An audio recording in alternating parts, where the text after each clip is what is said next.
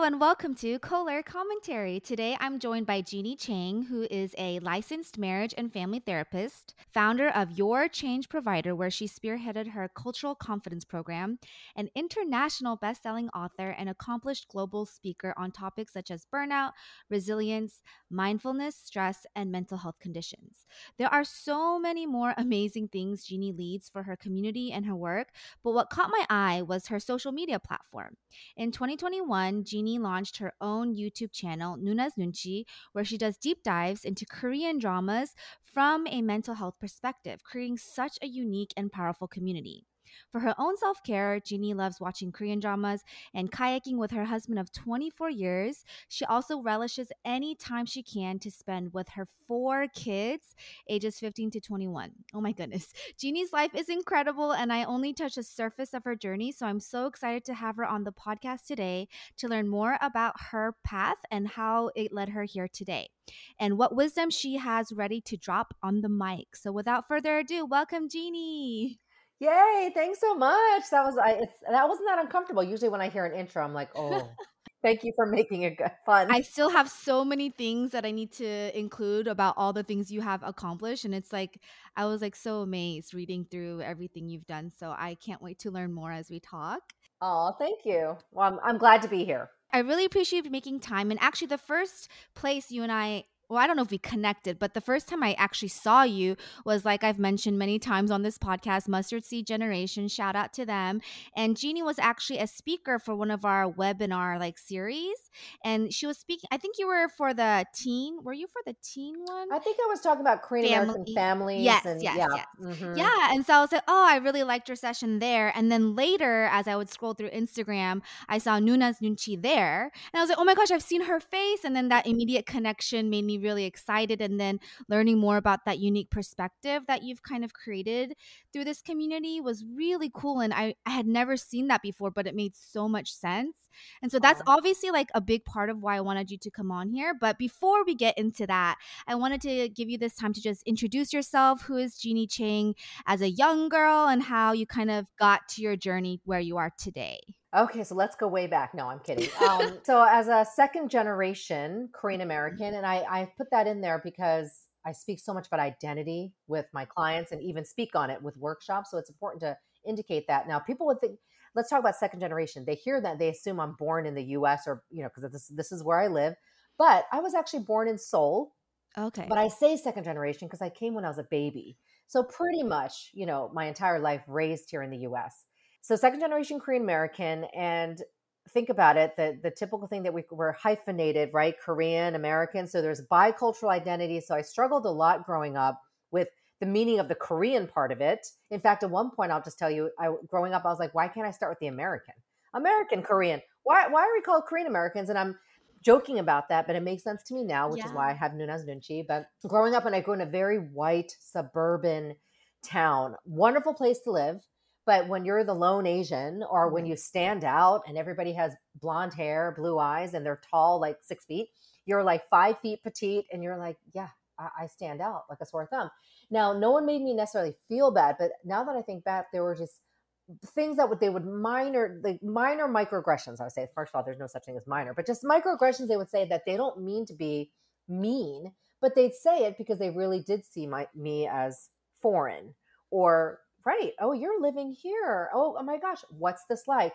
So growing up was a little tough in essence, and that's why it led me to do what I'm doing today. But fast Yeah. forward a little bit, I was going to be a journalist. I was like, I'm going to be the number one Asian American anchor. Told my parents that. So even though technically they wanted think about the typical careers. Oh, and my father happens to be, or a retired doctor now, but he was a doctor. So he's like, okay, so no med school, no law school. I was like, no, but I'm going to be a journalist and I'm going to be on television and be the number one. They were like, they supported that actually. And so, yeah, I went all the way. I even started as a journalist, but at the ripe old age of 24, and I joke about that. I was struggling from something that is now that we know the term as burnout. But Mm. back, and this is me dating myself, in the 90s, there was no term for that. It wasn't, and think about it, as also growing up Asian American, mental health was barely talked about for me. And so when you're growing up in the 80s and 90s, and then when I was in the 90s working, I struggled because I was like, why am I not feeling good? I love what I do technically, But outside of work, I felt lost. So I did something, what I think is very progressive, which tells you a little bit why I'm doing what I'm doing. I Yeah. decided to leave the career. I Yeah. would say I did something unconventional. That's probably the word. And I remembered having to tell my parents. Now, they were not upset. They were a little like, well, what are you going to do? And I went, oh, I got to look good.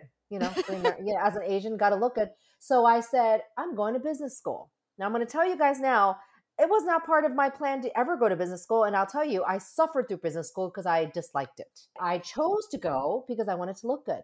And at the time, I was like, I'm not going to med school. That's going to take me forever. I'm not going to go to law school, definitely, right? And I was thinking all this stuff. What's practical? What business school is?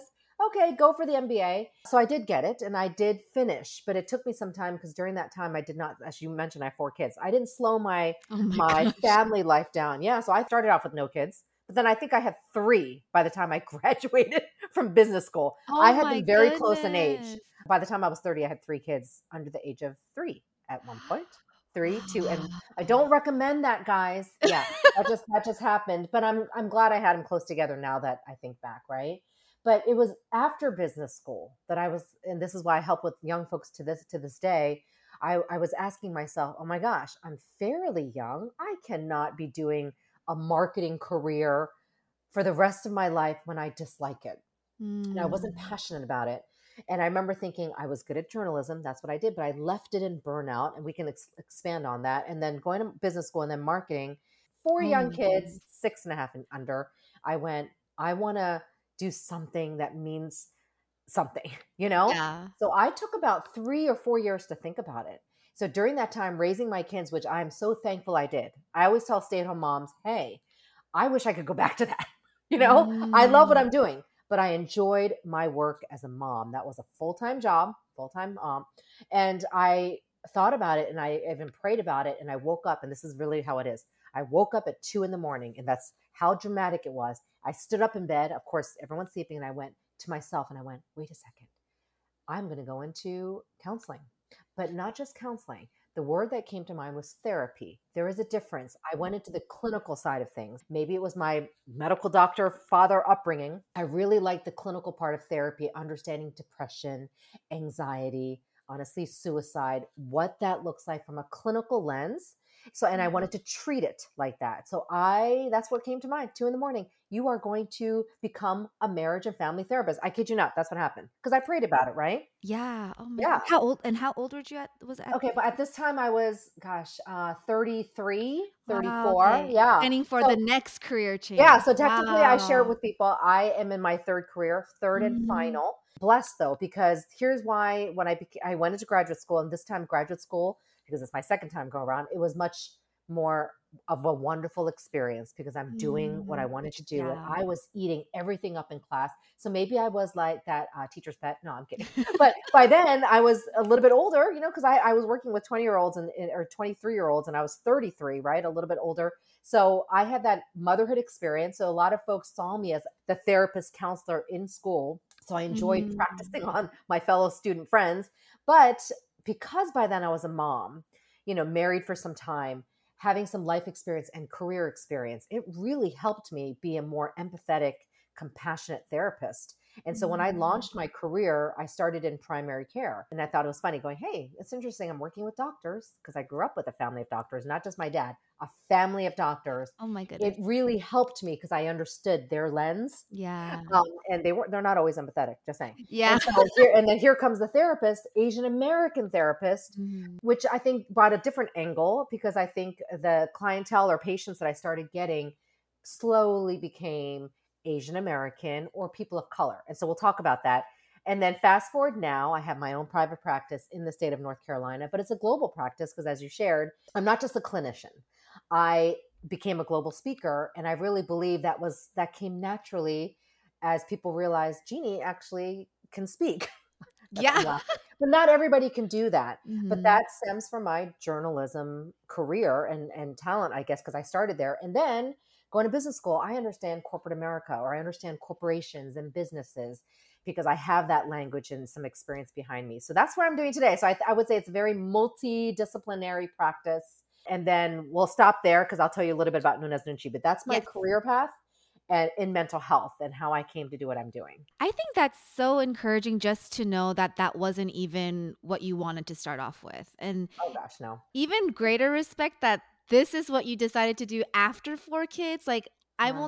I'm expecting number 2 and I'm already like, how do I juggle this? But then like it's crazy. Like when I read 4 kids, that was like, oh my gosh, that was the most amazing accomplishment of all the accomplishments I was reading about Oh, you. And the fact that you then transitioned after that is such an encouraging testament to, I think, so many moms or so many people who are looking to transition later, right? And so I'm so yes. glad you have that piece to share. But yes, and then after all of this, right, you start your practice or you start your work within mental health, and years later, but you go into Nuna's Nunchi too, so you can kind of share all of that. I will, I will. And Nuna's Nunchi came at the height of the pandemic. So let's talk Yeah. about the pandemic. In 2020, March 2020, I was even thankful that I was doing what I was doing because that solidified, I guess, my passion and purpose. Meaning when the Mm, pandemic happened, no one wants the pandemic to happen. Of course, I didn't want that to happen, but when it happened, when I had launched my private practice 3 years prior, I was ready to help with the API community or the Asian community and Asian families, not just globally, but locally, but everywhere. And then organizations that reached out to me saying, we need to talk about mental health because we're in a state of crisis. That's when I went, oh my goodness, I'm so thankful that I built this in time for the pandemic. yeah. It just happened. But Nuna's Nunchi came about. It was brewing, let me tell you. Starting in like 2017. Oh, yeah, that's when I launched my practice. Right around that, I was like, you know what? I got to use Korean dramas because they are, first of all, the reason why people know my passion on this is because they help me with Mm, my mental health. So if it started from me, of course, it can grow into a passion because I already know how it helps. And it was helping me understand my identity. And early on, even before I became a therapist, I loved K dramas, right? Who doesn't? Sorry. If you don't, then you'll start watching them through me. But 2017 and 2018 is when I started bringing them into my work by mistake. Just naturally when I was working with families and Asian students, I went, you know what? Here's an example. And I literally went, anybody watch Korean dramas? Of course, mm, most of the class raised their hand or family members would go, yeah. I was like, oh, they just lit up right now. They look very interested. I just caught their attention because it became not just therapy, if that makes sense. It became a yeah. little bit different. So I went, let's talk about, and of course, the first couple ones I talked about was Apply 1988 Mm, and Boys Over Flowers, believe it or not, just because everyone had watched those. But that's how Nuna's Nunchi came about because I knew that I was onto something. As we were in the pandemic, people were grappling for some escapism and just something fun, but also me using K dramas. I don't just talk about it for fun. I'm saying, hey, remember that scene between this mom and son, and the mom's bawling, but you don't see the mom bawling till 3 scenes later. Only the viewers see it. I would bring this stuff up, and you have like adolescent and even young adults and college students and parents going, yes, what do you mean by that? And then I would just point things out, right, from a mental health lens that perhaps they missed or they didn't see. And that's when it became Nuna's Nunchi. But with the college students at the time I was working with, they were like, oh, you need to put all this on a YouTube. And I was like, so I have college students, my college kids in my household. I'm not a YouTuber. You know what I mean? I was like, I'm a mom. I mean, I remember joking about it. They were like, no, Jeannie, they were like, this is good content. You just got to save it on YouTube. So I heeded their advice and I went, you know what? Let me listen to them because I had so much stuff. And so I did mm, create that YouTube at the height of the pandemic and I launched it in 2021. And Nuna's Nunchi, people ask me, how'd you get the name? And yeah. I bring that up. Yeah, well, first of all, I will talk about Nunchi, but I love Nunchi as a Mm-hmm. Korean American. Not a lot of people say that because they're like, oh, Nunchi, yeah, growing. No, but I grew up knowing that I had some Nunchi and it Yeah. worked for me. It helped me understand people and even my parents and even myself. So that had to be in there. Plus, Yeah. I'm looking at it from a critical lens when I'm watching these K dramas going, okay, let me nunchi into that, Yeah. right? Well, even when you started, you nunchied the reactions of your listeners. I was like, it just makes Exactly. sense. It makes Yeah. sense, right? And then Nuna, of course, it just honestly became more of a play on words. Yeah. Yeah. What goes well is nunchi. I am a Nuna, as in anybody can be a Nuna if you're, Yeah. an older sister, quote unquote. I'll tell you really what it came about. It made sense with Nuna's nunchi. It sounded Mm-hmm. good. Yep. But honestly, growing up, because I grew up with a sister, younger sister, I was an unni, which is Mm-hmm. older sister in Korean, to a younger girl. I wanted to be a Nuna. Like I was telling my parents, why didn't you have a boy? Like, they're like, so I could be a Nuna. My mom was like, no, we're done with two, right? So I always did kind of innately want to have the Nuna word, and no one called me that. So I was like, fine, I like it. Now I'm Nunez Nunchi. And now Yeah. anybody can call me that. So that's how it came about. Oh my goodness. That's amazing that well, also you look so young. So when I read 4 kids and 24 years of marriage, I was so amazed. And I think even just like tech is so hard to figure out. And so I'm so glad you were able to create the YouTube platform. I think like even me, I get so confused with all of these stuff. And like Oh, I'm so scared to do like I'm still scared. No, I'm still confused. and I'll be like like, your what is this? graphics are so good. So I'm Oh, so well, I get someone to do that. So yes, I and do then have folks that, delegation with all your yes. MBA. Hello. Yeah. And I so, think that's yes, the huh? YouTube is not too hard to figure out, but thank you for that. You know what? Let's just say K beauty helps look young. Mm, But yes, I know I'm approaching 50. that's Mm, amazing. yeah. So we went over what the meaning of Nunez Nunchi is, and I'm curious, like as you started the beginning stages, what were those roadblocks or mental barriers, even as you approached a new field within mental health? Because it is very unique, but that could also mean there's not much out there besides like you are kind of the pioneer of creating a lot of this work. What was Mm. that like for you? And then also just seeing the response to all of this. Oh, such a good question. Yes, let's not deny that first of all, being Asian American in a field of psychology Yeah. is, I want to say, is less unusual now or less uncommon now, but still uncommon, because even now I still have to work with expert psychologists that are all white and they stare at me, and then, you know how you said, yes, it's a blessing to look younger, but Mm. sometimes it doesn't come in handy. Yeah, you're Yeah. right, you're When I right. have like 65, 70-year-old people looking at me and I'm like, all right, maybe I should say my age so Yeah. they take me seriously.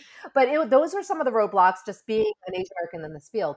Then there are a lot of terms in the psychology field that don't relate to people of color or Asian Americans. And I had to kind of bring that in. And a lot of us had to bring that in as API clinicians. So for the first time, we're bringing in things like, well, racism, but even say things like that, or saying second gen, first generation, that is, people are like, what do you mean? And then even acculturation or immigration, people know those words, but I had to bring them into families and kind of reframe those terms according to what worked for the Asian population or people of color. And I'm bringing that up because that, to me, it was huge to use that in therapy to help folks understand that being an immigrant, or the fact that they had this difficult immigrant experience that they don't think is difficult, is affecting them today in their Yeah. parenting, right?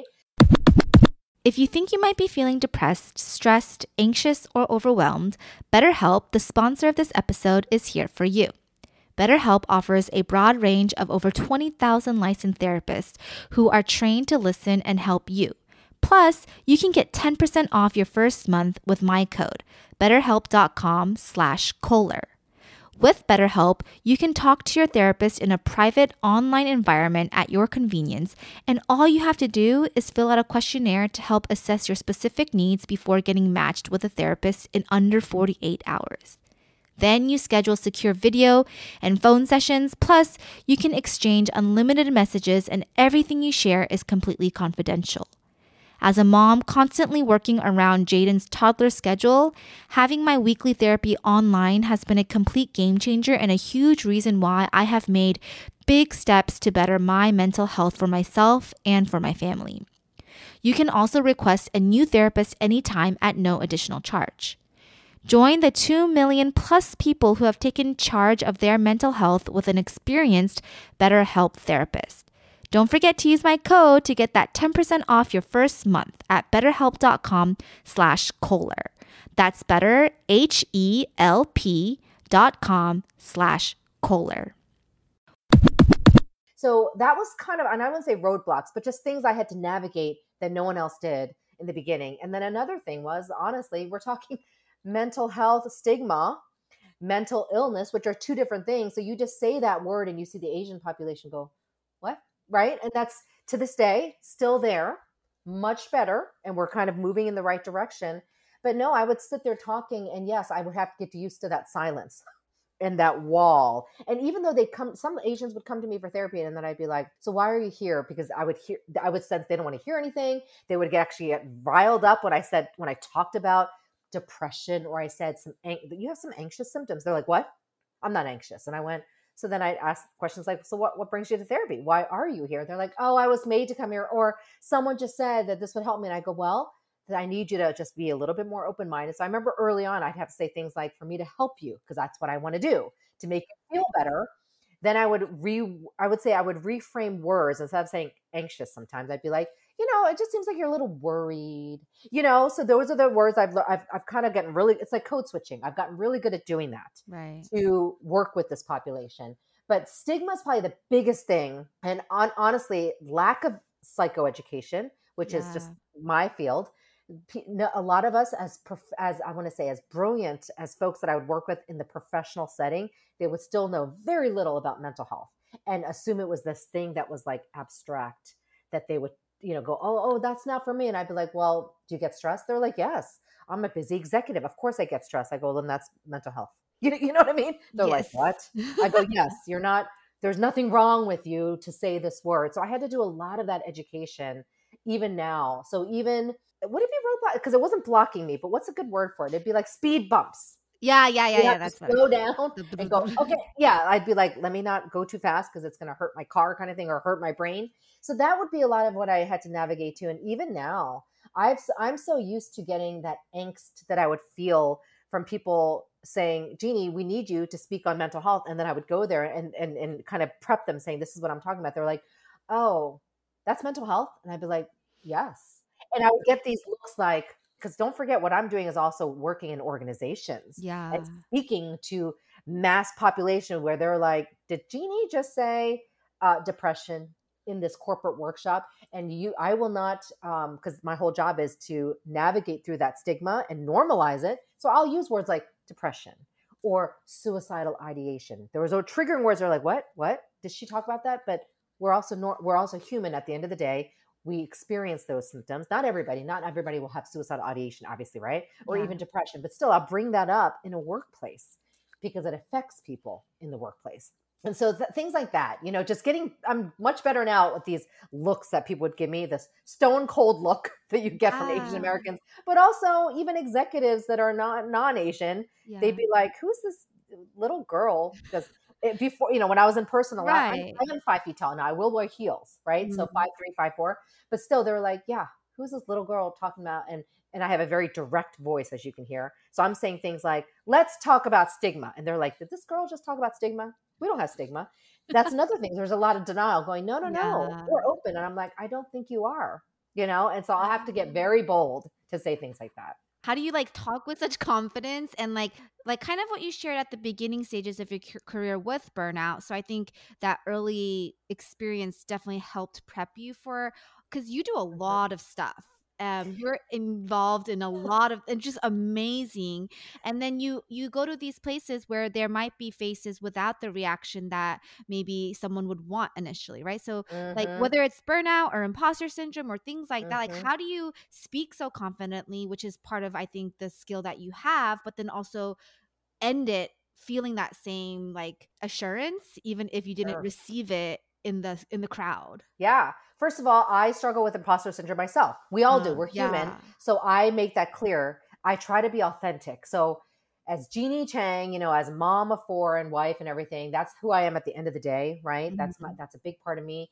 I also want to bring out some of that authenticity of what I experienced growing up, because I think that's important for people to connect with you. I don't want to be seen as this super expert that people are like, oh, what she says is too far-fetched for me. Does that make sense? I have to relate it to me to relate to them. So that's super important to seem relatable. So I make sure I share personal stories, but also stories of folks that I work with, keeping things confidential, but saying things like, for example, this is what looks like that's happening in the workplace. And I have gotten good, maybe because I started my career as a journalist. Journalism, it's not easy. And so you have to have some thick skin. Yeah. I have developed that thick skin, but each time I have to kind of do my own mindfulness techniques going, okay, they just kind of gave me a very degrading stare or condescending look, or the skepticism, like, the wrinkle of the brow going, what is she talking about? And I will see all of that even as I'm talking and I'm trying to be animated. But I do think I do have a natural gift. My voice is pretty loud, so I can project it, and that can come across very confident even though inside I am quivering. So that is the journalism skill that I've had, where I have this voice, broadcasting voice, but meanwhile, people won't know that inside and my knees are buckling and they're like, I know they can't see that, but I can feel it going, okay, obviously I got this really cold, hard stare. And people will ask questions going, I've gotten some bold questions of like, so, okay, so what you're saying is everything's about mental health. I go, well, I'm not saying everything, but mental health is intertwined in all our experiences. And then I have to kind of defend what I'm saying and not sound defensive, right? So Right. again, I use my voice to do that. But that is a skill that I really will say that's why I probably became a journalist. Yeah. And yes, I do know about burnout. I use all my own personal experiences to delve into my work to come across also as well as an expert, but like I said, relatable. I got to know what I'm talking about. And so that also comes from a personal lens going, Jeannie Chang does know what you're talking about because I experienced it even at 24. Yeah. And that's why I think when I say that I was unconventional to leave the career, I chose to follow my mental health. That is at the end of the day when I tell people, why did I leave a really good career? This is not to brag. I was doing well. Yeah. Just got promoted. People wanted what I was doing as an entertainment reporter. I was doing pretty good at a young age. But I decided I'm going to choose my well being. It doesn't make sense to be this unhappy. I Yeah. can't live like this. Yeah. And that's the choice I make. And that is why I'm doing what I'm doing. Oh, yeah, that is so unconventional to one, make career changes and then listen, and the career changes being aligned to mental health reasons as that pushing factor. Mm-hmm. Right now, like a question I do have is, since you are second gen, as you identify, but you did come at a very young age. So your parents were very fresh off of like Korean culture. Mm-hmm. Like it's not like they lived here a little first and then started their family. Like it sounds like they were very supportive as you talked about career changes, but what did that look like growing up for you, especially in a predominantly white suburban area? They were supportive because I think by then I was a married woman when I was like, I'm okay, maybe almost married. So they kind of gave me that adulthood. But deep down, obviously, I went right into going, oh, I'm going to business school because I sensed the pressure from them. Right, right, right. So the pressure, and I don't know if you know that I wrote a memoir last year. And you talked about being, Mm-hmm. yeah.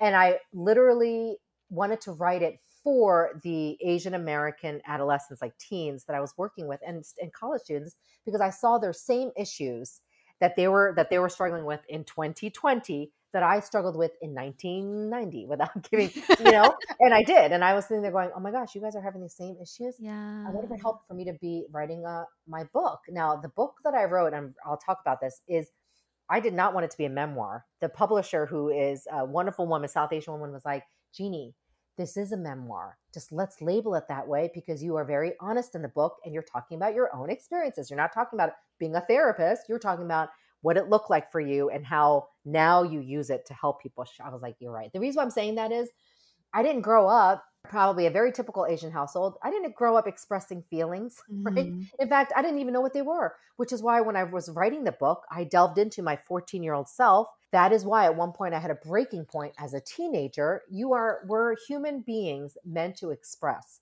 And when you're a teenager, especially when all these things are happening, right? Hormones, puberty, you're also beginning to realize what it looks like in this world.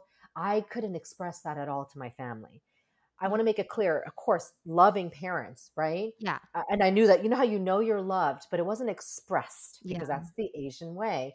And even now, as a Korean American parent, struggle because I grew up with that behavior of like, oh, we don't say I love you, we just show you, but you need to say it. So I work on that because I did heard it once or twice in my life to my parents. People are like, that's terrible. I go, no, that's part of the Asian culture. But I knew I was loved more than that, obviously. So growing up that way, the rigidness and the strictness of studies, it was all about academics. I happened to grow up in a house that, and it's very typical too, but still a very educated household. I will say I'm very blessed. My father and mother, my father's a doctor, right? Mm-hmm. So he graduated from Seoul National, which is like, Yes. and then my mom, Ewha, super good Mm-hmm. school. They were very educated when they came here. And then my dad started his residency. So I have that. And then I had the extended family, which I will share, not get into, super educated.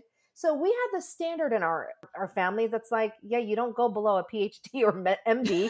And, and when you're growing up with that, knowing that you have brilliant cousins, and I will give kudos to my cousins. I grew up with some brilliant cousins, but growing up, you resent them. Right. You're like, oh, yeah, here goes my brilliant older cousin that they all talk about. So I was resentful going, yeah, I'm an average Joe compared to her. But growing up, I Mm. realized now when I look back, I'm not average. I felt average because of what I had experienced in my family. So the family itself, this is sad. And people will, when I say this, people are like, that's so sad, Jeannie, but I'm not trying to be sad. I'm just being realistic. My childhood was not the happy-go-lucky childhood. That is why I emphasize, even with my kids, I want them to enjoy childhood. You're a Yeah. child, for goodness sake. By the time you graduate from college, real life happens. So that's going to happen soon enough. But I remember feeling, even as like a 7 or 8 year old, a lot of angst, a lot of stress because of the Mm. pressure of my family and the pressure of the academics. And I was not allowed to go to a lot of parties and sleepovers, you know? Yeah. And I think a lot of folks relate to that. And it wasn't until my senior year when my parents were like, all right, fine, you can go to your prom. But I think I had to beg, where my younger sister had a very different, I will say. I broke my parents in, as it happens with parents. And then you have your second kid who ends up doing a lot more. So she had a very different experience, but still, we both talk about how it was still very strict. And the funny thing is, I use that now. I'm Right. very proud of who I am. However, everything has to be balanced. And the Korean and American values, they should be blended. My parents, of course, that's all they knew, the Korean values. So it was so much more emphasized that, of course, a child is going to resent that Koreanness. I was like, oh, okay, so you're going to be all Korean? That's why I don't like being Korean. And so Mm. a lot of my childhood was spent resenting the Korean part of my culture or my identity. Hmm. Man, that's so good. Yeah. Shout out to my sister too, who broke my parents probably for me. For Yes, we me. break the older kids. Shout out, guys. Okay, Yeah. you're the guinea pigs.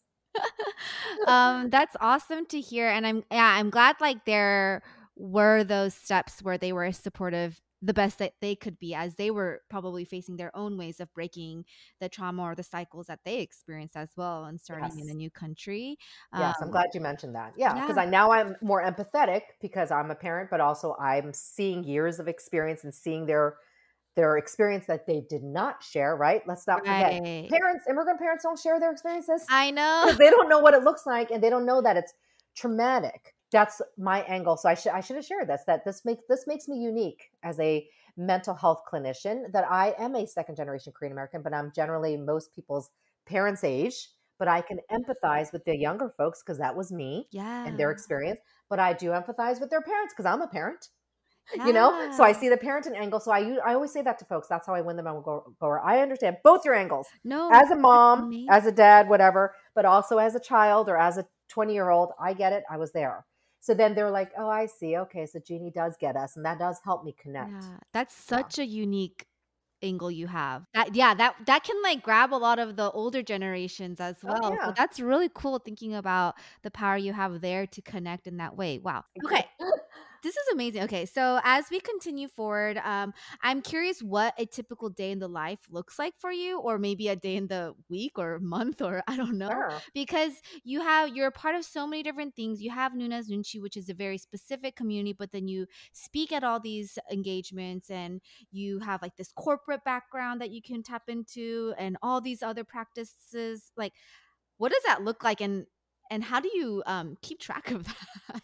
Yeah, it's. I will say I'm starting to expand, which is always good. So I will have to get some more like somebody at least to help me with scheduling.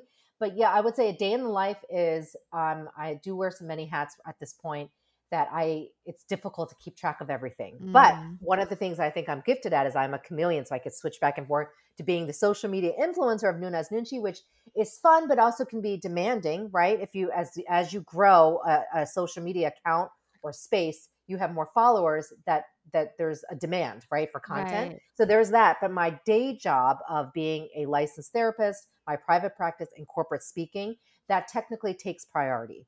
I'll always prioritize that because obviously Nuna's Nunchi is the social media part. However, I'll say that I have learned to reframe that after my Korea trip, which I got to talk about, where I realized Nuna's Nunchi is invaluable, that I'm starting to incorporate it into my corporate speaking, because Korean dramas, K dramas, have become a global phenomenon. They have. Squid Game really helped with that, but even before Yeah. that, it was growing. A lot of people in the pandemic started watching K dramas on Netflix, right? After Squid Game, it's now mainstream that I'll say a K drama quote, or I'll show a clip in a keynote or a presentation, that's really cool. And it has really taken off. So now I'm starting to combine Nuna's Nunchi a little bit more. But generally speaking, my corporate speaking and clinical clients take precedence because that is my work. And obviously I get paid for that. Yeah. So I got to prioritize that. And that's important. So I would say constantly, yes, no, between a given day, I wear many hats from Jeannie, corporate speaker, Jeannie, licensed therapist, Yeah. Jeannie Nuna's Nunchi, and then mom. The mom and wife, and I bring this up because that's very important for me to point out, is always that ever present Right. part of my identity where I will weave in and out of momhood, right? And wifehood. And that's important. And so when people say, oh, you're like this superstar career person, I go, yes, I can definitely manage a career now. My kids are a little older, right? But at the end of the day, what stresses me out the most is my own kids, my own family, because that's personal, right? So I can take care of all these clients that have trauma in their life. But at the end of the day, and this is not to sound callous, that is a job. Right. My corporate speaking is a job. As passionate as I am about it, I have learned to separate it, but your family is your family. Mm-hmm. And that's the core of the work. Why is that important though? I'm sharing it's because that is when I speak in corporate America saying, hey, at the end of the day, you're a mom or you're an aunt or wife or daughter, that will affect your work. So don't try to be so much of like, oh, let me separate my personal life with professional life. How do you learn to balance both into the workplace to not separate your identity, which actually causes some angst? And so the day in the life is busy. I will say I start my job, but here I always try to, you got to do my self-care, right? I love watching K-dramas. So my night usually ends, the evening ends with the K-drama. But that's how I end my day. And I bring that up because that's real to me. But again, I have a balance. I cannot binge watch. Not in one day. I have binge watched before. Oh, trust me, I have binge watched, but I can't do more than one episode a night for the sake of my work. So I've learned to balance that. But yeah, the day gets busy. Usually starts with my walking my dog. So we do have a dog. Another child. Yeah, Let me tell I you. know. I think when people have kids and then they have like animals or pets as well, I'm Yeah, like, it's why? crazy. Why would you guys do more As for I your said, yeah, I was like, well, I just raised 4 kids. Now I have a fifth dog, but he just came into our life last year, and it just was timing. But yes, no, a dog is lovely and therapeutic, but they take a lot of work. But I will say, I probably got a little better in shape because I'm walking him right. in like 100-degree weather. Oh So my I'm like, gosh. okay, I'm dripping with sweat. I have to change before my next client, but at least I got to walk in and some steps. I feel like even as I was listening, so you're an Enneagram 3, which is the achiever, which is very clear and evident through all the amazing It's things, funny. Yeah. but also like that skill to shapeshift and go into like different areas, I think is definitely something that's helping you as you do all these different things and then compartmentalize to what's truly important within the family first. And I think that, yes, and I think that stemmed from early on. I will have some therapist students that I mentor and stuff that will say, how do you separate that when you hear a very traumatic story that's horrible, right? There's some stories I hear horrible, and then go back to your home life. And I go, I think that was a gift I was given early on that I'll hear something, then be able to move to the next client. Here's something more tragic, but be able to end the day being present in my family. That doesn't mean I'm always like the most present mom, Right. but because of my personal life is enhanced, I make sure that I do fun things with my kids that helps distract a little bit of that stewing of those stories, Yeah. And yeah, and then Nunchi, to be a chameleon, I'm going to just point this out. The Nunchi helps me. Yeah. And it's not, you don't have to be Korean to understand Nunchi, right? But Nunchi innately in our culture that's so hard to describe helps me do my job as well, where I can keenly go, they just said they're fine. Oh, I'm fine, Jeannie. And then they're really good at convincing everybody else. And I'll be like, but something like my mood, this feeling that I have is telling me you're not fine. And I'm able to be like, okay, but I sense something. So I'm just going to say it. I don't think you're fine at all. Something's going on. Right. And then eventually they'll break. Right. But I think that also helps me. The Nunchi helps me too. I Nunchi myself going, okay, Jeannie, you're not doing well. Take a break. Right. Don't do this. Say no. And that helps me too to manage. Oh, that's good. Nunchi balance. yourself. I think that's like, I do. yeah, like I don't think we think to nunchi ourselves too. Oh, Yeah. So that's a good reminder. An example would be somebody, I go, I'm feeling a certain way. Why? Let me nunchi that and go, oh, this person made me uncomfortable. Maybe I don't work with this person. I'm just giving an example. I'll be like, I don't want, okay, something's telling me this isn't going well and this is not making me feel good, so I'm not going to do it. So Yeah. that, but again, I'm closer to 50, so it's like by now you're like whatever. And I tell this to folks, when you're younger, you do care a little bit more.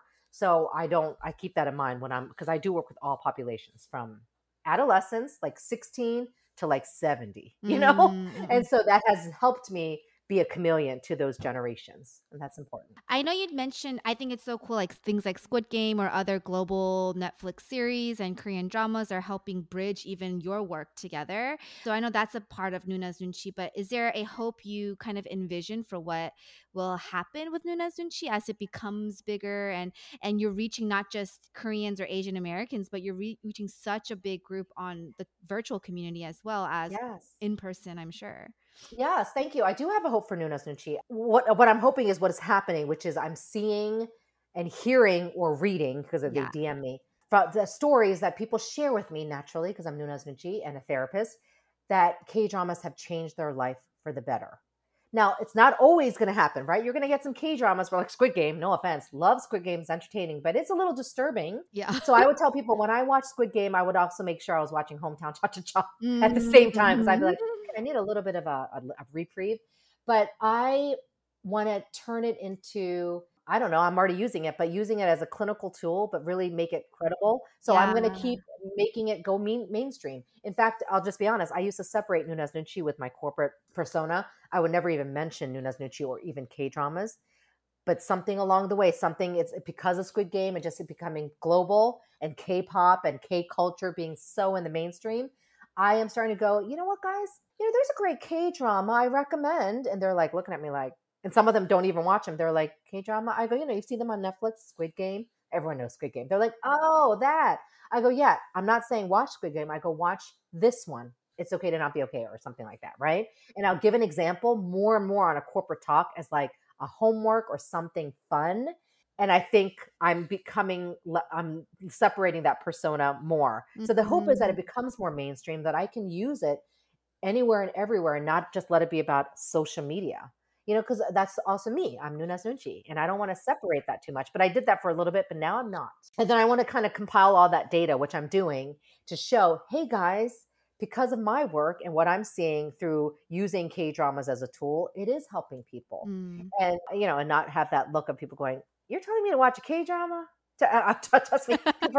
They're like, I go, hey, don't binge watch it. I want you to do your job. But yeah, I'm telling you to watch a K drama. It'll help you. And yes, I would say 80% of the time they'll come back to me. The other 20% is just, I would say unspecified. But the 80% of folks are like, oh my gosh, you got me hooked on this. I blame you. I go, now I get it. I'm like, now you get it. Because there are lovely stories in there. Yeah.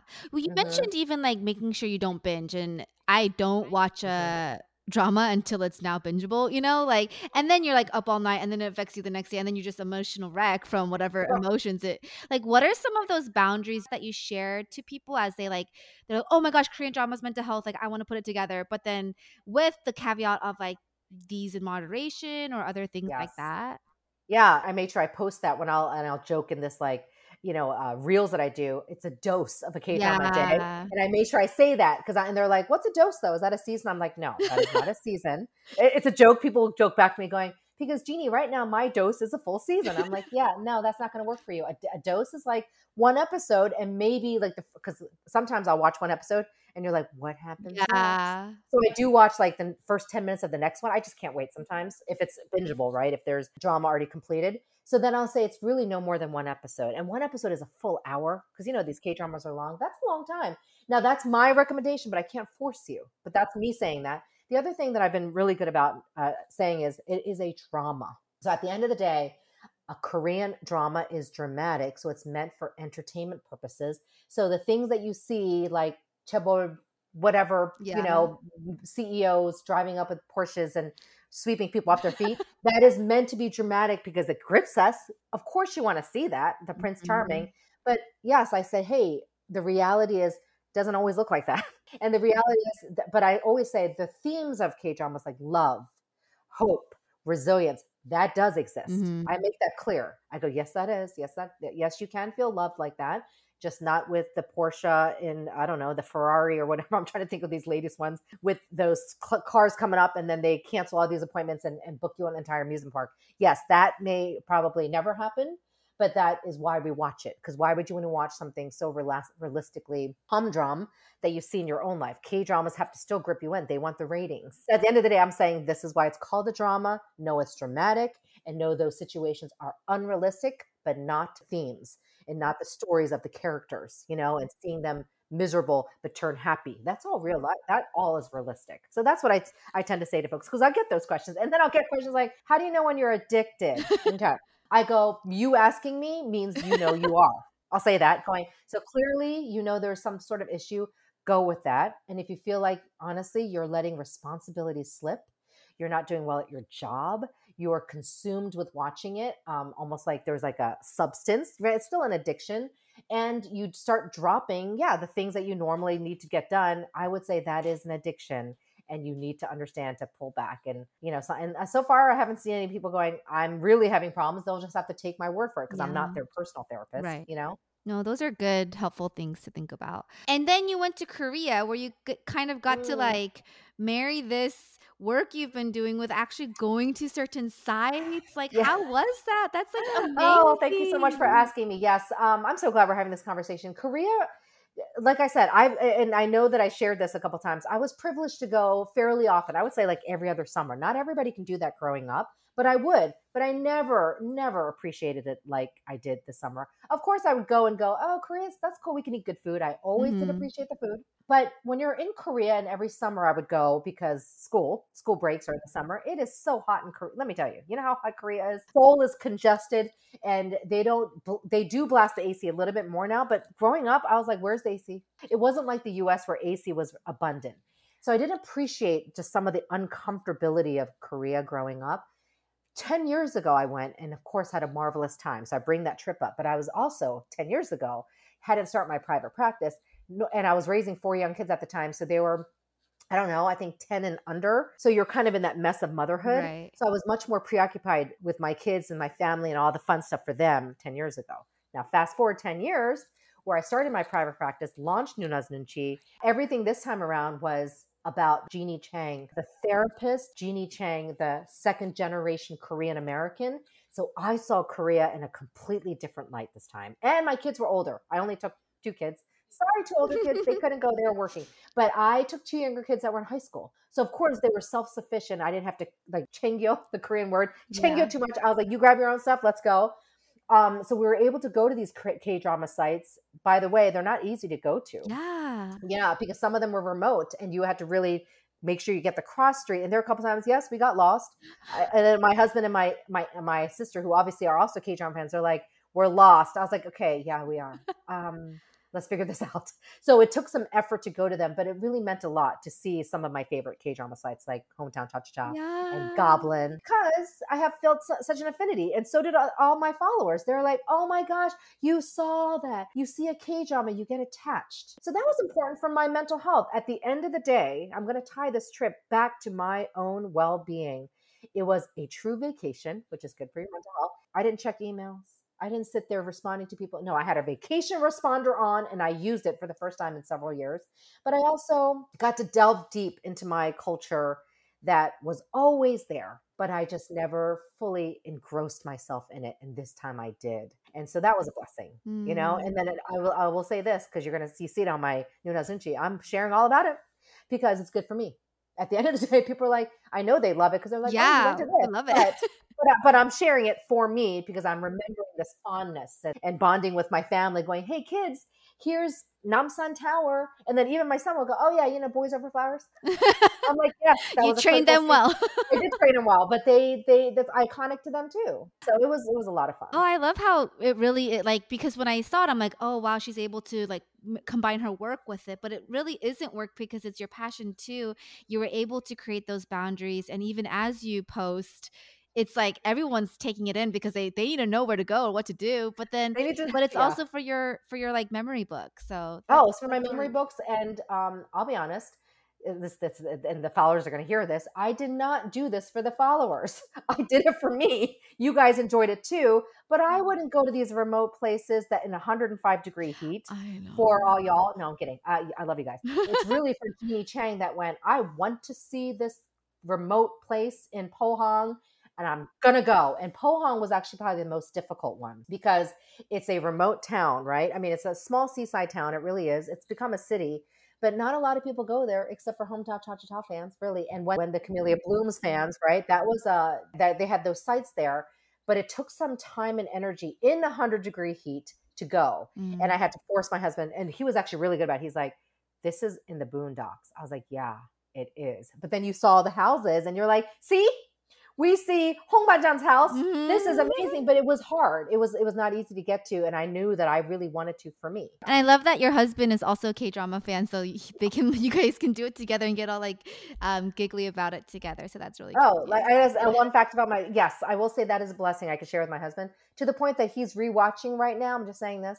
I know it's gonna even he's still watching it now. He's watching The Inheritors, Heirs, rewatching it on his own. I'm like, you're watching Lee Min-ho and Kim Woo-bin and Park Shin-hye crying Old school, over high yeah. school stuff. But he's like, yeah, no, it's comforting. And I'm like, you know what? That's proving my thing about mental health then. You know, with his own work being stressful, he's like, I'm just putting on, you know, I don't even know what is in Korean, but he's watching The Inheritors again. And I think it's funny. I think that's really interesting, just like a takeaway. So my husband is half Korean, but he's not interested in dramas and things like that. But growing up, Korean dramas was a family thing for me, right? We rent it with the VHS and it's kind of like all together and you do all these things. It's like a very big emotional part within collectiveness as well. Yes. So when it was just me and him, I was like, oh, I don't want to watch it by myself. But then I took a break for a few years. And then when I started watching again, like all these emotions came out and I was like, oh no, this is like really helpful for just me, even if like I don't have someone else watching it with me. So it was like helpful to know even that break away from it was like Mm-hmm. something that my emotions was missing in a way, or I don't know if that makes I sense. love how you said that. It does make sense. It was something that, and again, I tell people you do not need to be Korean to Right. really connect with the K drama, but I took a break from K dramas too. I was super busy with raising kids and then grad school. So I think it was like a good 8-year break, 7, 8 year break. That's a long time. Okay, maybe a little Yeah. less than that because I do remember watching Full House in between that. Uh, But either way, I took a break too, and that's fine. It just happened to be my season of life. So I tell right. people it's okay to take a break. In fact, that's what happens. And I didn't choose that. It just happened, you Yeah. know? Something else I wanted to talk about in one of your recent posts was about the anti-Asian racism that you didn't experience in Korea and like the feeling of pyeonne and just like not having to worry about that. And I was wondering if you could talk a little bit about that, what that means in terms of the work you've been doing since the pandemic and how that was a relief or reprieve for you. Yeah. I did not know that's what it was when I was in Korea. It's not like I went, oh, I'm not experiencing anti Asian racism in Korea. No, no, no. It wasn't even a thought in Korea. I was just having fun and Yeah. noticing other nuances, which I can talk about. But it's the minute I got back to the US and technically my home state, and my home state is a very warm, friendly place in North Carolina. But that's when it clicked. And so I want to make that clear. It was like, not the whole time I was in Korea. It's not like I was saying there's no anti Asian hate or racism. No, it's when I came back to the US that it was very Mm. poignantly obvious that that was part of my life growing up. It has been, right? I mean, it's not always hate, it's not always racist, but there's microaggressions, right? Yeah.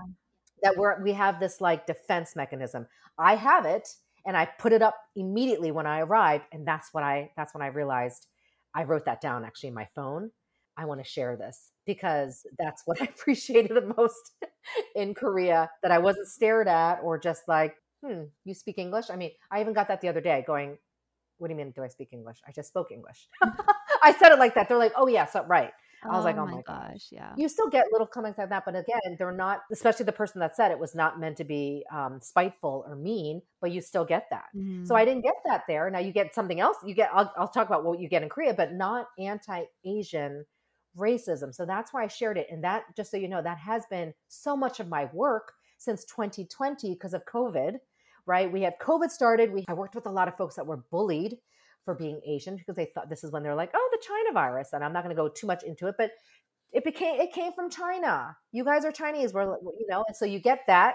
You get a lot of that. Then you had George Floyd that happened, and I was brought in a lot to help with crisis and everything and talking about racism, right?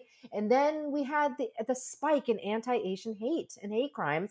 So of course, that's a lot of part of my work was because I work with global organizations. So I was speaking a lot about that. And that took its toll, obviously. And that's why Korea was also great because I actually, when I said this was my first real vacation of Yeah. 3 weeks in 3 years where I did not respond to folks, that meant a lot. And so, yes, that has been so much of my work that I had and that's the word I use, reprieve. I had a break and now I'm back to it, right? Yeah. I'm back to it and that's part of my work and that's okay. But in Korea, I didn't feel that anti-Asian racism. So I guess to wrap up your Korea trip, if you would have any recommendations of like top 5 food experiences or places to visit, but then also if you have any takeaways like you wanted to also share, if it wasn't the anti-Asian racism, like other things you might have noticed that you could share with Mhm. your listeners. Yeah, so some of the listeners and followers did ask me about are they anti-foreigners, right? I mean, Korea can be this is a homogeneous country. So they can have that feel of even the anti-blackness, right? And I asked some of my black friends there and they sometimes feel it, but they can overlook that because overall they're happy to be in Korea. I'll start there. There that does exist, right? You are a foreigner and guess what? I'm a foreigner too, guys. I'm a Korean American. Yes, I can get along a little bit better with some folks because of the language, perhaps, but still the way I view things is still very much US. So even I would introduce myself as a Wegugin. I'm like, Mhm. yeah, I'm a foreigner. They're like, oh, okay, you just said it. But that's okay because that's how I identify. And then became more of a friendly banter, but there's a little bit of that there. And so it's good to know that, but I think you get that in any country, Yeah. when they're like, oh, what do you mean you just did this? Oh, Americans or like Europeans, whatever, right? But then I want to say my top 5 food experiences. I am simple. I love street food. And even though it's super hot and we have to be careful what you eat, you can't just eat everything. You got to be careful of food spoiling. My favorite just thing is going to a tteokbokki stand, spicy Yeah. rice cake stand and eating that. And I don't care. And that's my meal. And my husband loves that too. And I think that's probably the influence because it's really more him going, I don't care. I'm okay if you just give me some tteokbokki and kimbap. We want the real food. I'm talking real comfort food. I can survive on that. We did have a great experience. I would say one of the best experiences I did have is omakase. I don't even know if I can say it right. Yeah, Omakase. I think so. You can have it here. Obviously, I know it exists here, but I had it in Korea, and sushi in Korea is excellent. Mm. And so maybe being so close to Japan, but also the sea, it was an amazing experience to the point that I thought, are we going to get full on the sushi? Because it's like a one course at a time. Oh my gosh. By the 10th course, I was like, oh my gosh, I have to eat this. Okay. It's so good. It's just like you're so full with delicacies of at one point I think it was like, I don't know, it was like yellowtail, whatever it was I was eating. I was like, I'm going to force myself to eat it because it's first off really good. And they make it in front of you, Oh, fresh, your own sushi. Like they personally make it. Here you go. Then they gave it to my husband, their own sushi. So that was a great experience. And I think sushi in Korea is hands down something you need to do. But I'm very simple that way. And then other food experiences is the seafood that we had in the remote when we went on this multi-city yeah. tour. We had seafood in Busan, but also on the seaside towns. That hands down, you see the fish in the tank, they're pulling it out and literally cleaning it and grilling it in front of you, Oh my And God. obviously we were in the restaurant, but I could see that they were doing that. And I was like, we're just having fresh fish. You can't get any fresher than that. Yeah. And so the freshness of the seafood was really cool. And because we were at Chagalchi Market, Okay. Busan, hopefully I'm saying it right. And it's a massive seafood market. It's very famous. And I posted it in a reel. And that was the freshest seafood. And I'm not like a huge like seafood Me person. I too, love but I'm lots of getting it, stuff. but My mouth is oh yeah. watering. Oh yeah. You're smelling the fried fish, but fried stuff in Korea is different. It's I'm gonna be a little biased. It's a little healthier, Yeah. you know? I'm sorry. Cleaner or Like something. it's yeah, something. It's not like basted in oil and everything. It's like you get it because they have to fry it because it's the way the fish is. But then you get tongue, which is like, meon tongue, seafood tongue, Hmm. which is that stew or soup that they put in this fresh crab and seafood. So I don't normally eat that so rich in fish here, but there I was like craving it, going, give it to me, because I know you just got it from the sea and you're making that. So those experiences were great. But at the end of the day, I'm going to say this. I don't need elaborate Korean food. I'm all about the dives in Korea that we knew were good. Famous kalguksu that we had looked like a dive. I mean, it wasn't like elaborate, but it was Michelin star kalguksu. This is noodles. Oh, We yeah. went to in Myeongdong, right by our hotel. That was so good. I'm salivating thinking about that because homemade noodles and the broth. I'm just good with it being the home cooked meals Yes. that you're literally getting at a restaurant, but it's like home cooked. So I miss that. I miss the kimbap. I would walk across the street and just get this kimbap that people might have in LA, but you don't just walk across the street in LA. You can in Seoul, but in Seoul it was like, let me tell you, 3,000원, 3,500원. So let me translate that. 3,500 won in US dollars is like 275. $2.75 for a roll of kimbap that you see them doing right in front of you. Okay. And you're like, oh, salivating, and you get it instantly. So I'll end on that note. The other thing about the food, the efficiency of Korea. Yes. I mean, particularly in Seoul, right? Because I'm sitting there going, if it's over like 5 minutes late, we're like, why is it taking 5 minutes? This sounds so obnoxious. You're so used to things coming so quickly that if food takes even longer than that, you're like, why? Why are they taking so long? And I'm laughing about that. But the efficiency of service, now you don't get necessarily customer service. I'm going to be real. They focus on efficiency, fast, quick. It is excellent. That no wonder you get a little impatient if it goes over 5 minutes, because you pay through a kiosk. Boom. You don't have to talk to anybody. And then the food comes right out and you're like, thanks. So you save a lot in that sense. And that's a great experience of Korea, I think, because I'm impatient. No, I also think when you're hungry, you want your food. Yeah. So in Korea, we'll give it to you like that. I also haven't been to Korea in 10 years. So I like really hope I can go soon as well. And I'm really excited. So thank you for sharing your Korea experience. Let me know when you go. We'll go together. Yeah. I saw you said who wants to go 2023. I was like, I'm me. Yes, we're going to talk about that. Yep. I'm serious. Yes. Okay. This has been such an amazing experience to talk to you. I did want to bring it back to your primary identity as a mom and as a wife, and wondering, like, growing up with that pressure, how are you able to parent from with the breaking of the cycles type of thing, but also still instilling values that are important to you, but also, I guess, like parenting tips? I don't know how to. Yeah, parenting tips. And as a team, I guess, like with your husband, I think that's I think for new parents, it's like, how do we still love our spouse well? But like we've seen, like, at least me, I've seen my parents like love us so well, like we were first, and I think I really love that. But right, like that's like that sacrifice thing that I appreciate, but I also don't want to make that my priority, in the sense that like marriage has to come first too. So yes. I'm gonna give you the floor. I'll just start with that. At the end of the day, family is founded first. Two people basically make a family. That's the term in family systems as a family therapist. So it's really technically, man and wife or spouse or partner. That is the core of the family. And when you have kids, the core has to stay strong. And you're right. In this, particularly Korean families, traditional Korean families, it is about the kids. But somewhere along the way, even the kids know that's not healthy. When they're like, oh, mom just does all this for me, or amma or appa, they don't even talk to each other, but wow, it's all about us. That won't survive. I mean, yes, they do. They end up living that way, but they're not happy. I'm just going to say that. So my focus even as a family therapist is always on that parental unit, especially if you have kids, or the spousal unit when you don't have kids. That's the core. And then it stems out from there. So at the end of the day, I'll say to folks, I know you're a busy parent. Yes, I'm a busy parent of 4. And at some points when we're raising the young kids, it wasn't easy. Yeah, there's a lot more arguments because you're fatigued. You're like, I'm so sleep deprived, right? Which, young parents are. I have a little bit more sleep now, though the dog sometimes gets me. Right. But anyway, that's a different thing. But when the kids get older, it's a different kind of stress. It's not so much physical stress. It's more mental. Like I'm sitting there going, making sure my kids don't necessarily get in trouble in college. They do well by themselves. We're not there every day. Or a daughter who's adulting, literally graduated from college, was on her own. I worry about safety and just making sure she's making career decisions. That's a mental stress. So you never really get over that stress. I think I get that. Even until they get married and all that, and then they have kids, you're always going to worry about them. So I know that's there. So I tell parents, just know that doesn't go away. Because they'll be like, when does this go away? I go, like never if you're a parent. Right. So just face that. But at the end of the day, even when they're kids, and I'm proud to say this, we still prioritized each other. We would do date nights, even if it was in the house, because you got to be practical and not always get a babysitter. Even when the kids were young, it was often enough when we had any time. And that's why K-dramas can be a good, K-dramas, don't get me started. But the data that I know on that can enhance, I'm going to say this here, enhance your sex life. Take notes, guys. You're watching this, or you're watching a lovey-dovey, like Crash Landing. Not all of them are lovey-dovey, but most are. They have some sort of love angle. You go, oh, that's cute. And then you feel this affinity to your spouse or partner because you're watching with them.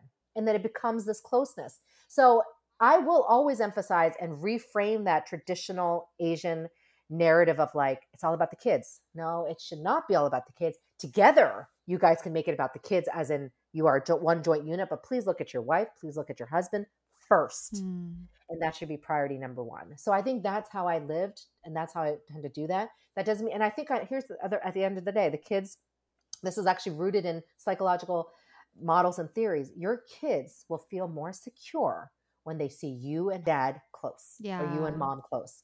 They need that security. I know some people go, really? They're going to be okay that we go on date nights? I go, they might complain going, mommy and daddy, where are you going? Yeah. Which I've heard. And then you just simply say, oh, we're going on a date. We're going to have fun. You guys will have fun too with the babysitter and all that stuff. They will sense that happiness and go, oh, so that's what's supposed to, yeah, okay, I get that. They are our parents. Trust me, your kids need to see the parents happy, comfortable. And I sense even my adult kids now, they're all grown. I mean, they're older, that when we get in a little argument, I sense a little tension from them. They're like, oh, what are they arguing about? Even if it's about them, they're like uncomfortable. So kids need that security. Yeah. And that's super important for a family. Now, not all families are blessed with having one unit. I understand that. And working as a therapist, I know that there are divorces and blended families. But at the end of the day, even with divorce, you try to work it out as best as you can to protect your ex-spouse and not go, yeah, your dad sucks. Does that make sense? Yeah. I go, I know they might have done some sucky things, but at the end of the day, to say that to your kids when it's their own father or mother is very harmful for the kid. And don't you want your kids to grow up to have loving relationships and a loving, long-term commitment, whether it's marriage or whatever? That is so important that you model that early on. That's the core. And I think I've said this before, but me doing Nuna's Nunchi, me doing my work, even as a corporate speaker, I'm rooted in my family, even my upbringing, as sometimes stressful as it was. That's part of me. I bring all of that into my speaking, into my roles. And then the other thing I'll just share, as in all honesty, as a second generation, which I technically would be called first generation maybe, but as a second generation Korean American, I struggle each day to not sound like my parents to my kids. Like, oh, you got a 90? Why isn't it a 95? I mean, I'm just being honest. Yeah. And there are a couple times, I said that growing up. And then I see my husband who's watching me from the outside, give me a look, like a glare, going, did you just hear what you said? And I'll be like, what'd I say? Because I don't know that I'm saying that. And then I'll be like, oh. But the difference between me and my parents, and nothing against my parents, is that I'm more self-aware. Yeah. Ooh, oh my gosh. When my parents said, yeah, why didn't you get an A and not an A minus? How many of us can relate to that, right? Yeah. Oh yeah. And if you brought home a B, forget that. No, I'm kidding. Now I'm just like, okay, I get that. Calculus is hard. Or I'll be like, yeah, are you stressed? Now I actually even say things like, you seem stressed to your own kid. I encourage parents to use those words where mental health is not stigmatized in your own home, that you can say things like, yeah, I heard that this happened in your school. Because, bad things happen in schools, like suicides or fights or shootings. Bring it up. It will, hands down, it's helping your kids to bring it up, of something that they're exposed to. We got to bring up the reality of life. And so I'll bring those things up, and I'll even say point blank going, you look stressed, you look upset. And they're like, no, I'm not. I'm like, yes, you are. Like, I'm like arguing with them going, you know what though? I'm not going to be like my parents and be like, I'm going to ignore that. No, I'm going to bring it up to talk about things. And then you want your kids to feel like they can talk to you. They might tell you things that you do not want to hear. Trust me. It happens all the time. For me, I'm like, did I just hear that? And I'll kind of have to bite my tongue on certain things, but I do want them to share with me at the end of the day. Yeah. Your kids need you, no matter how old they are, to have that. So that's one of the struggles I have right now. I can't go to my parents always because we still have that immigrant distance where I'm like, hey, mom, dad, let me tell you about how stressed I am. It's just not the same with them, but I can change the cycle with my kids. I love that. And so on. I also love that you self-identified yourself as a second generation, even if the technicalities, or I think that's really important how you were able to have that self-awareness and then continue to declare on yourself what you believe. So that's really cool. Thank you. A great takeaway. Yeah. Okay, this is a question I ask all my guests, but if you were a fruit, what would you choose to best describe you? That is a tough one, right? Because first of all, I love all types of fruit, but I'm going to go with the Korean grape. Podo. Oh, like, that dark purplish blue. And obviously it's seasonal, but let me explain why. First of all, Korean grape tastes so uniquely different than the American grape. I think it's actually in fact, when I taste the podo, Korean flavor in Korea, like the popsicles, it's a Korean flavor grape. It's so yummy. Yeah. And it's so different. And so I thought of that because I feel like I'm unique. I want to say I'm unique. I want to be uniquely flavored, and it's seasonal, which means it doesn't mean I'm seasonal, but I mean, when it comes out, you're so excited. Yeah. You're like, there's the purple grape in that season. I forget what season it is. I just know when I see it at H Mart or something, I'm like, oh, I got to go get it. Excited. Yeah. Yeah, you're excited. And then here's the thing. It has some layers. You got to peel the skin. You don't eat the skin. I do like sucking on the skin. I'm like, this is fun. But then you kind of throw that out, and then it has seeds. So the Korean grapes all come with seeds. So unfortunately, they're not seedless. Let me know if you ever get one. But that is a pain. But I feel like it makes you work to eat it. But it also makes you mindfully appreciate the fruit and the sweet. So I'm eating it, then pulling out the seeds. But I'm like, oh, it's a lot of work, but it's so sweet. So I feel like, not like I'm a lot of work, but I have some layers to me. So it's not like you just go, Jeannie is always what you see. I'm definitely outgoing. I'm an ENFJ, right? And that achieverness. So you might see that, but I want to say that I have some layers to get to the real sweet layer that you got to like, everybody has that. And so that's me for the purple grape. For the Korean podol, hey, give me some time to get to that sweetness. You have to spit out some seeds, go into it, but that's okay because it's worth it. I love that one. That's how I describe myself. Yeah. I love that. Oh, now I'm craving the Korean podo. Oh my goodness. I know, right? Yeah. Where is it? I don't like it. Yeah, I need to see what season it is. Yeah, I think it's spring. Okay, well, I have 5 questions Korean drama based. Korean drama crush. Do you have one?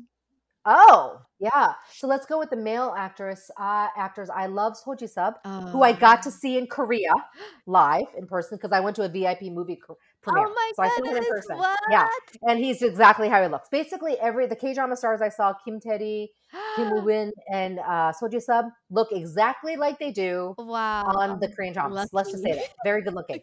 So Seo Ji-sub is one of them. But if I had another one that I really like, I tend to have a flavor of the month.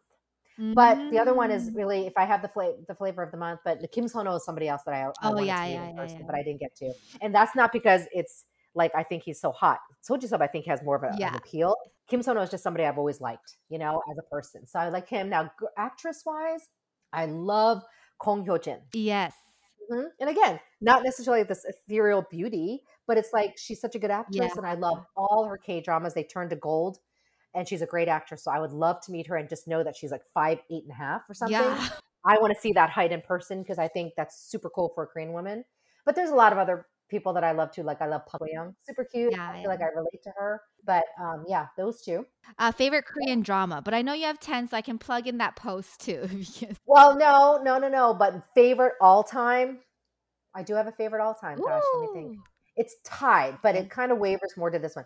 Favorite all time is My Mister. Nae Ajashi, right? Nae Ajashi. I watched that one. That one was good. Yeah.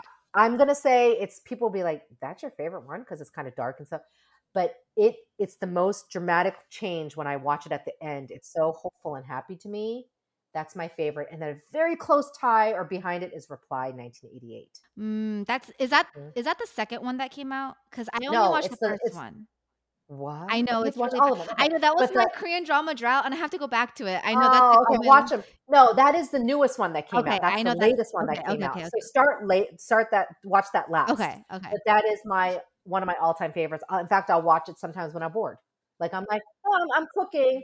Let me watch that. So those two are my ultimate. But I have 10 good ones overall. But those are my all-time favorites. I would say. Worst Korean drama. Oh my God, that's a tough one. I don't really have a worst one, but I guess I'll say one that I didn't finish. My Roommate is a Kumyo. I couldn't finish that. I wouldn't say it's worst, but I got bored. So I just stopped watching that. And I know there's other ones in the past that I've stopped watching, but that's one that I can tell you right now that I thought, what is this? And I think I tolerated it anyways for like 8 episodes, but I stopped at I think I stopped at episode 12 or something. They're like, you were so close to the end. I go, you know what though? And here's what I will share. I do not watch every K-drama just to watch them because I'm Nuna's Nunchi. Yeah. I watch K-dramas that I enjoy and help my mental health so I can share it with you. Otherwise, I feel like it's inauthentic for me to watch every single one. And people will say things like, have you seen this one? I'll actually point blank say, no, I have not. They're like, can you watch it? I go, no, it doesn't really interest me. Some of them do. Like some of them I will go, you know what? That does interest me. I just didn't have time to watch it. I'll watch it. But some, if they don't, especially if they're heavy or not my genre, I don't have all this time to watch them, so I'll watch the ones I want. That's good advice. Best Korean drama to cry it all out.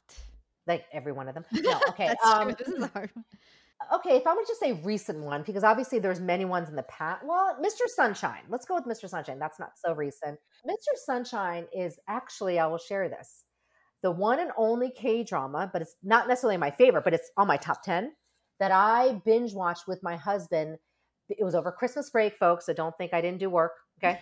I wasn't working. It was Christmas break, but I will say that we didn't even feed the kids at one point. The kids were like, they were old. They were like, it was 2018. So my kids were older, but they were like, we're hungry. And I was like, okay, why? What day is it? Oh, yeah. When did I last feed you guys? Because they had all come out by then. And I just remember it's a perfect thing to binge watch on a holiday vacation. And we binge watch it in like 4 days or something, that 24 episodes. But I remember crying a lot in that one. And that's what comes. I'm just going to answer what comes to mind. But that one is an emotional roller coaster, but it's also epic because it's a historical drama. So it's like you're seeing things in the past. But I just remember, really being torn through that. But that's one of my top 10. And last, favorite Korean drama couple. Favorite Korean drama couple. I'm going to say what comes to mind quickly is Master Son. Okay. Master Son. Uh-huh. Did you not see that? I don't understand that one. Okay, obviously not, because I heard the hesitation on your face. Okay. And I hear it in your voice. Okay, my Master Son is So Ji-sub, and Kong Hyo-jin is a 2013 drama. It's on Viki. Have I not seen that? Okay. Yeah, I don't know. You got to see it. Classics. Okay. They're classic. Mm-hmm. They had really good chemistry. Okay. It was a beautiful story, but they were fun, and it's one of those that went from like I hate you kind of thing, kind of weird, to without giving too much. But it's about Kong Hyo-jin being able to see ghosts. Oh. So that's all I'm going to say. Okay. So she's like, and you've seen some of that now, but it's a classic. Okay, 2013. It's also my top 10. Okay, yeah, I think that's where the only place I've seen the title is on your reel. Yeah, I love that one. I don't even know it in Korean. I should. But Master Son, that couple. Jeannie, thank you so much. I feel like I keep wanting to ask questions, but we got to end this time. How do people find you if they are interested in just learning more about all the things you have to offer?